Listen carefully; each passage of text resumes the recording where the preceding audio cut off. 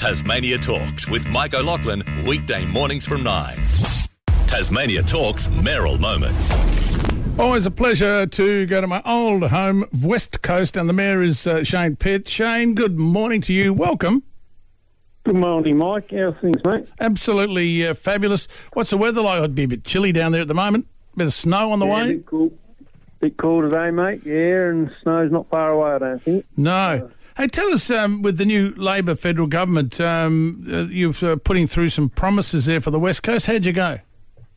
Yeah, I think we've got about close to $6 million worth of promises, so it's really good. And I guess the big one out of that was their backing of or supporting of the Wildback Ridge Energy Park, which is huge for this area. It's, during construction, if it does go ahead, there's 4,500 jobs during that construction period, with 550 ongoing full-time jobs, which incorporates a fair few wind turbines and also a green hydrogen plant. It really is. It's an incredibly large offering, isn't it? I mean, it's just a huge. I didn't realise how big it was until I was reading more into it. It's a massive construction effort as well. I mean, it'll be a lot of work for a lot of people, as you said. Yeah, mate. Yeah, it will be, and it also lends itself, talking to the guys that are involved in it, for some different with their byproducts outside of the hydrogen plant. With the there's a possibility there for heated water for moving fish farms on land as well. So no, it's really got some real good views coming in with regard to that, and this area's got plenty of water down here. So yep. The one thing for sure. No issues. Yeah. So. And tell us also the West Coast Walks strategy that's been approved at last week's council meeting.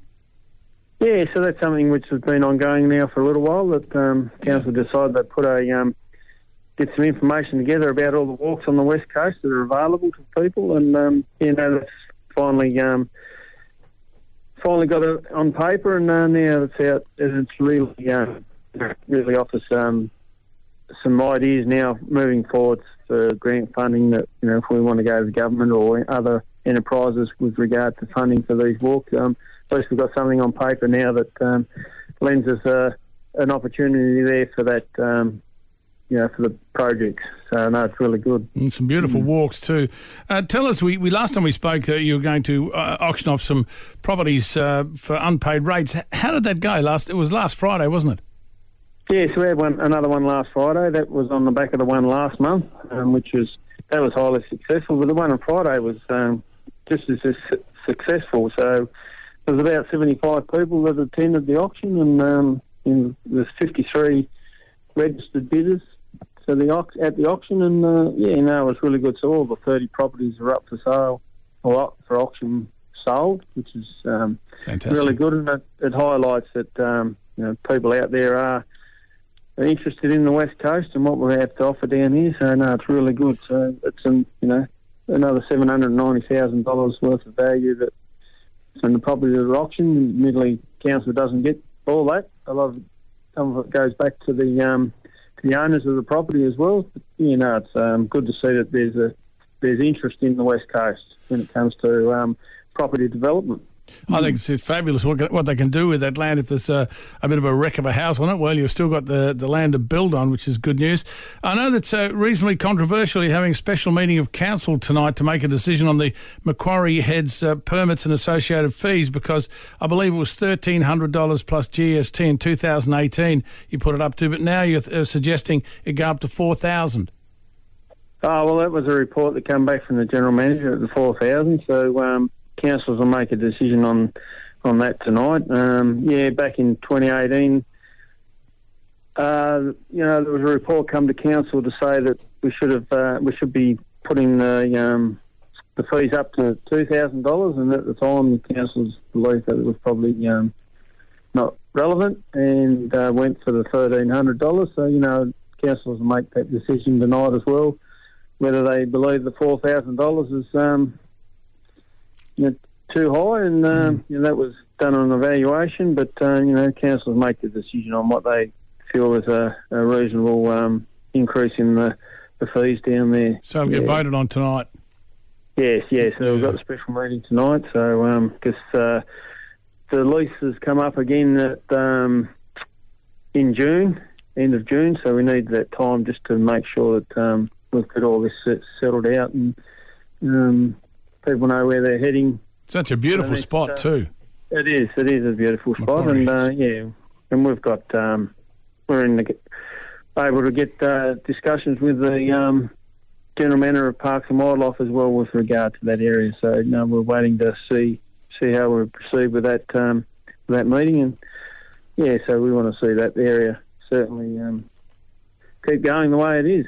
And possible. It's interesting, isn't it, Shane? I was pleased to read that you actually have written in regard to rates, Tasmania's council rate system, increasing disadvantage and alternative revenue-raising methods should be considered into a review with the local government board, and you've written to them saying, look, we need to maybe change the methods because it's certainly the way that rates are delivered now increases inequality and disadvantage in poorer areas.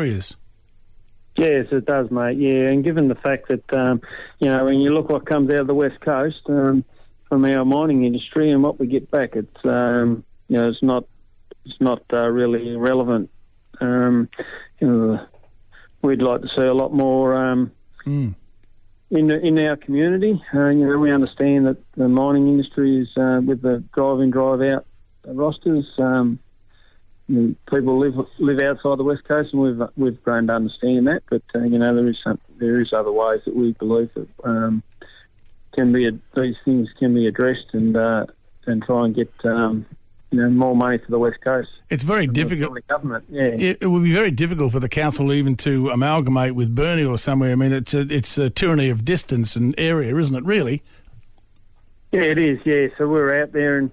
We've got the biggest land mass as a council area, but one of the less populated areas in Tasmania. So it's something that hopefully the new review will sort a lot of that out, and there may be some boundary changes that may come into effect as well. So they're all the things that we'd like to see that the review look at. Yeah.